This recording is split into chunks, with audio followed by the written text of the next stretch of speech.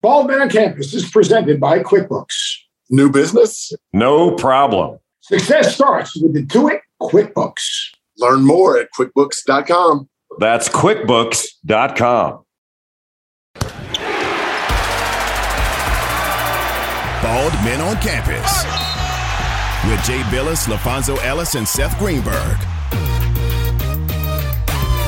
Welcome to Bald Men on Campus. I am Seth Greenberg, joined by Jay Billis and the great LaFonso Ellis. And we are at the Final Four in terms of, we're down to 4 teams, but let's look back a little bit. Sweet 16. Obviously, we saw Gonzaga go down. We saw Purdue go down to St. Pete's. What was your guys' biggest takeaway from the round of 16? Not only are they bald and beautiful, bald, you're bald. They all have very large brains. Quick and smart. It's time for knowledge gained. Well, St. Peter's to beat Purdue, which I'm not sure how many people thought would happen after the extraordinary happening of beating Kentucky and then taking out a 7 seed in Murray State. St. Peter's was the darling of the tournament and really the only Cinderella in the Sweet 16 that I just don't consider, an 11-seeded Michigan or a 10-seeded Miami. And there was one other double-digit seed, 11-seeded Iowa State. I don't consider power conference teams to be Cinderella. They're just not. So the Sweet 16, we had 13 major conference teams, Gonzaga, Houston, both of which were Final Four teams last year and powers in the game, and St. Peter's. So St. Peter's to me was the different story, feel-good story, fun story of the first 2 weekends of the tournament. But, I think it goes back to what we've been saying all year. It's one thing to have a run in the tournament and to advance to the second weekend. It is another thing entirely to reach a Final Four and have a legitimate chance to win a national championship. We've got 4 blue bloods that are competing for that, and that's a different level and a different deal. They had no chance, though. National Peacock Day. Purdue had no chance. I mean, I didn't know it was a National Peacock Day. I didn't know that, obviously, peacocks have absolutely horrific smelling feces, but the things we learned with St. smelling feces. Right? Really. But the things that we learned, because of St. Pete's success is unbelievable. What do you think, Fonzarelli?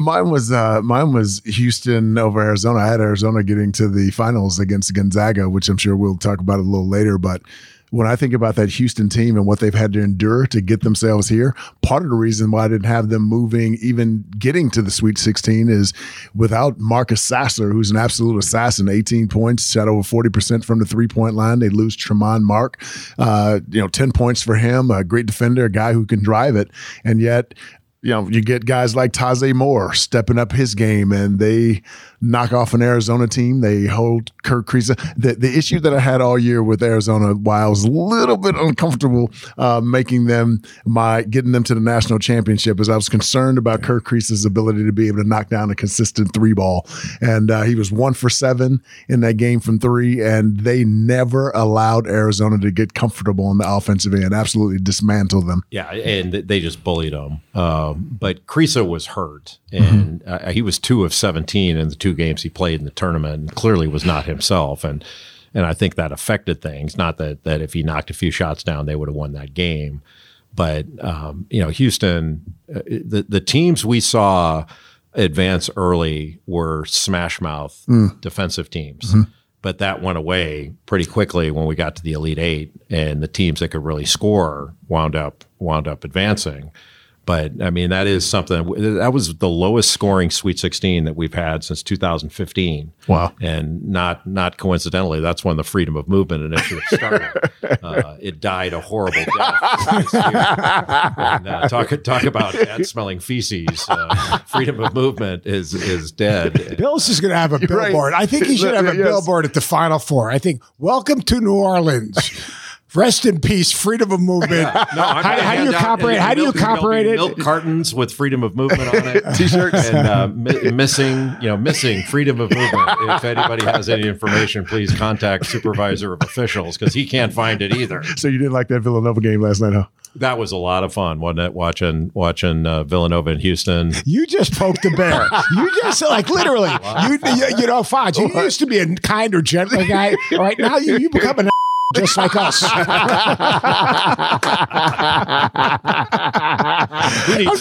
never been called that before. I was like watching 40 minutes of intentional walks. How about Arkansas? I mean, Arkansas, not a Cinderella story, but Arkansas, obviously their run, their success against Gonzaga. I think Arizona and Gonzaga lost in a similar way. Two teams that really got underneath them and disrupted their rhythm, their flow, pushed them out a little bit, challenged them athletically. I mean, quite honestly. And like to me, Chris, I thought if you watched him against Tennessee, he got pushed back when people got underneath him. And then, we said all season long about Andrew Nembhard. Andrew Nembhard is terrific, but he's not their best player, but he's probably their most important player. And Arkansas did not a good job, but a great job disrupting him, taking him out. And when you take him out, obviously it impacts everyone else on that team. And, it was hard. Look, Fewey's going to win a national championship. And they've got a world-class program, and it drives me crazy. Here's one of my pet peeves. Oh, Gonzaga, they play in that easy league. That's because – no, they're one of the elite programs in college basketball. You made said a great thing when in the marathon, the marathon was going on, you were taking a nap, Jay Bills.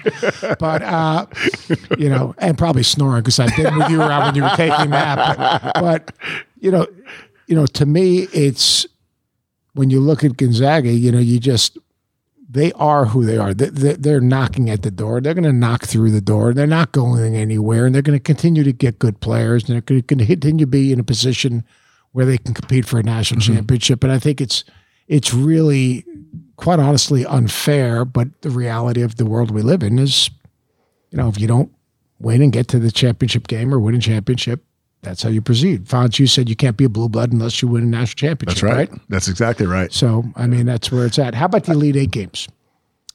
Well, I mean, two of them were great. And then the two on Sunday were, sort of blowouts. I mean, Kansas in the second half completely dominated and just took apart Miami defensively. What do you think of Jim Larinaga's charge in the open in his pregame speech? Did you have a block? Did you I thought it was a flop. You thought it was a flop? Yeah, most of those are blocks. I mean, how is Jim going to get in position with his lateral quickness? Did someone have to help him get up because he's rather old? Right.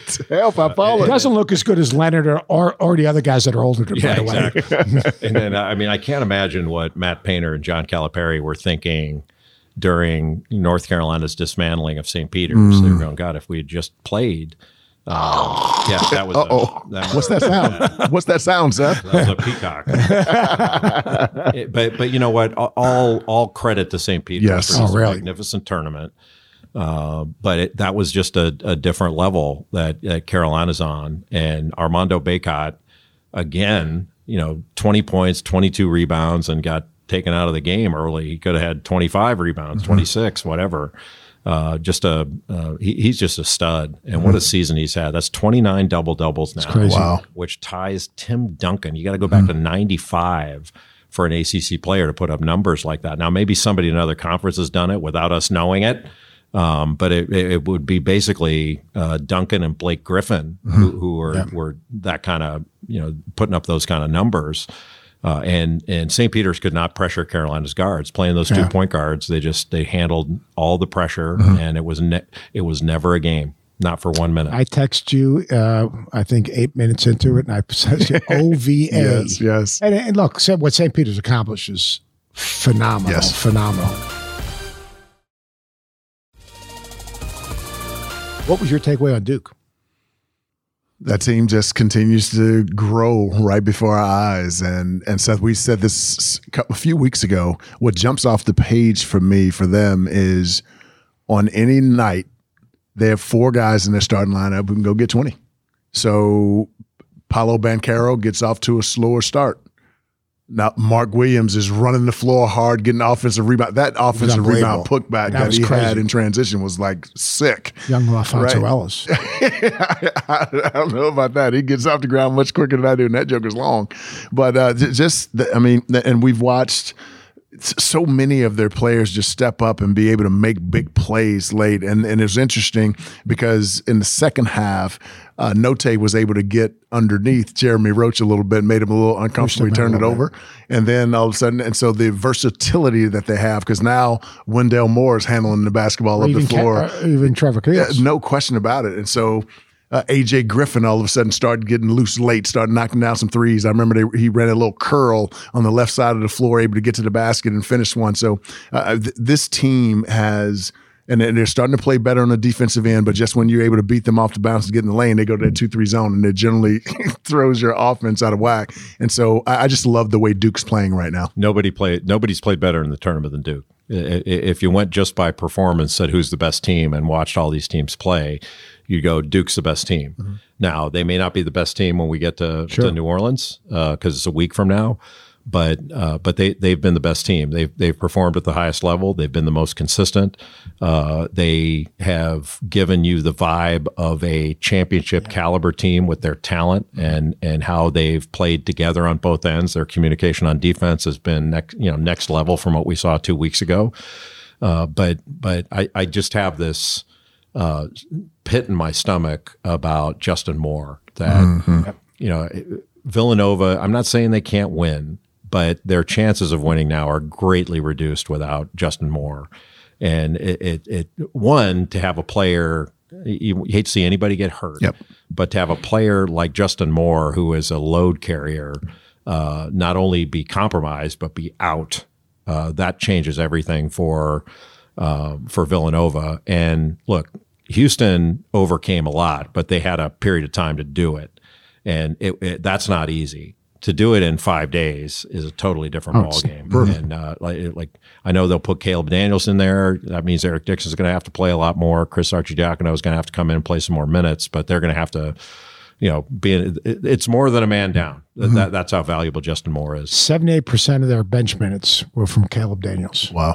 78%. So, I mean, obviously he's going to slide in. And look, he can rebound the ball. He can defend. Now, look, Justin Moore was their second leading scorer, their best perimeter defender, their best guy backing down and scoring it and distributing it. He rebounded his position. I mean, it's going to be tough. Before we get finished with that, I have this philosophy. You two guys help me here. Duke's season didn't start. I understand Coach K's swan song and his senior night and his last game at Cameron and his last ACC tournament. But when you go to Duke and you were part of the team that started it, Jay, you go to get the Final Fours and win national championships. I mean, that's just the mindset.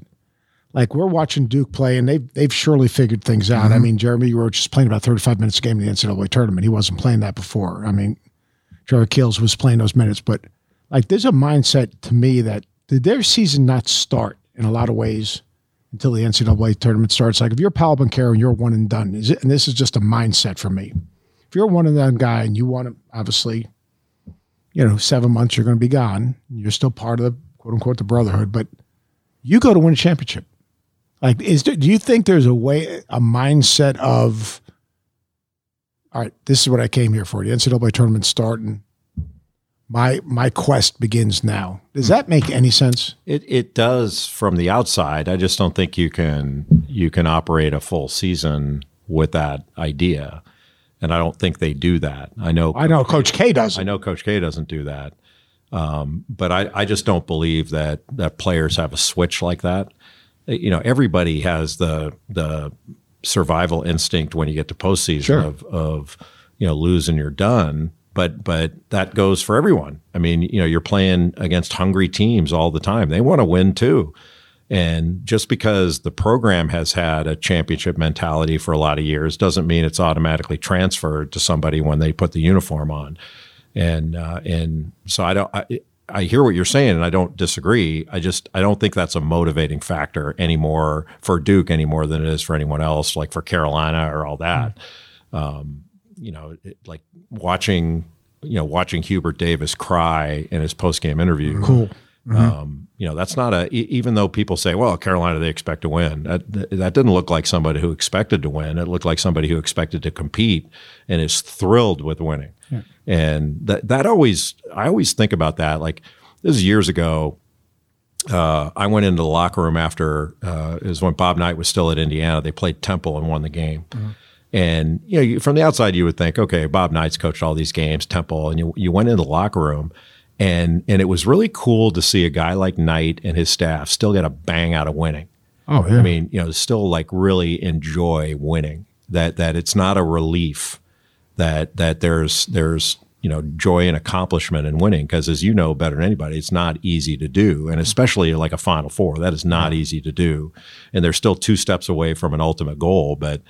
A lot of teams that only one team wins this thing, and a lot of teams have had unbelievable seasons where they're going to hang banners for it. And you go to a Final Four, you're hanging a banner up, but there's something going up in your gym that's going to stay there forever. It's just really cool to see everybody get a bang out of it. I love the freshness of it that we've seen, because we've seen teams actually throw some new wrinkles in. Duke ran that little elevator and a little slip to the basket where Mark Williams was able to get a dunk there. And then to even see it started kind of at the very end of the season, but certainly in the tournament. I mentioned to you about North Carolina, how their defense has improved. Most teams try to reverse it through their 4s and 5s, but for those teams who they've played against so far that's been trying to reverse it through their guards, they were denying up in the lane and making them keep that basketball on one side of the floor. So there's a freshness about that for me, because of course when you're in the league, everybody knows every doggone thing that you're going to run. Now do you have the requisite talent to get you to that next level? And I think that's what's happened with both Duke and North Carolina. Yeah, I've been really like Carolina. I mean, I always said a road to success is always under construction, and there are going to be roadblocks and detours, especially for a first-year coach who hasn't experienced it in that seat. I think Hubert navigated that thing seamlessly, and I'm sure there were. At least it looks seamlessly. He continued to coach his team every day, stay positive with his team, figure his team out, redefine playing hard, redefine competing, redefining, as he talked about, fighting. And then putting guys in position, coaching's putting guys in positions to play to their strengths, like RJ Davis having the ball in his hands more, Caleb Love getting it in advanced passes and scoring, the way he's used Brady Manick, the way Leaky Black, who I think is the unsung hero in a lot of ways, because he's just kind of, you can put him anywhere you need him. You need him to lock down a guy, he locks down a guy. If you need him to, maybe, help you rebound or be a third ball handler, whatever it is. I think it's been, and they have a limited bench. Dawson Garcia left. They had a limited bench, and we still talk about the Baylor game. That big 3 that Stills made, that was probably his biggest shot. You always have one of those moments. So I think it's been phenomenal. I think that just having people in the stands and having the feel of the tournament, what a different what a different feeling. Think about how we felt last year. I mean, you were calling games from a booth. Yeah. Everything's different, but it seems back to normal, which is nice. Yeah. But it's been fun, but it always is fun. Even last year it was great for what we had. Yeah, and it was a great distraction last year. Well, I'll tell you what, when we come back, we'll take a look at the Final Four teams and the matchups.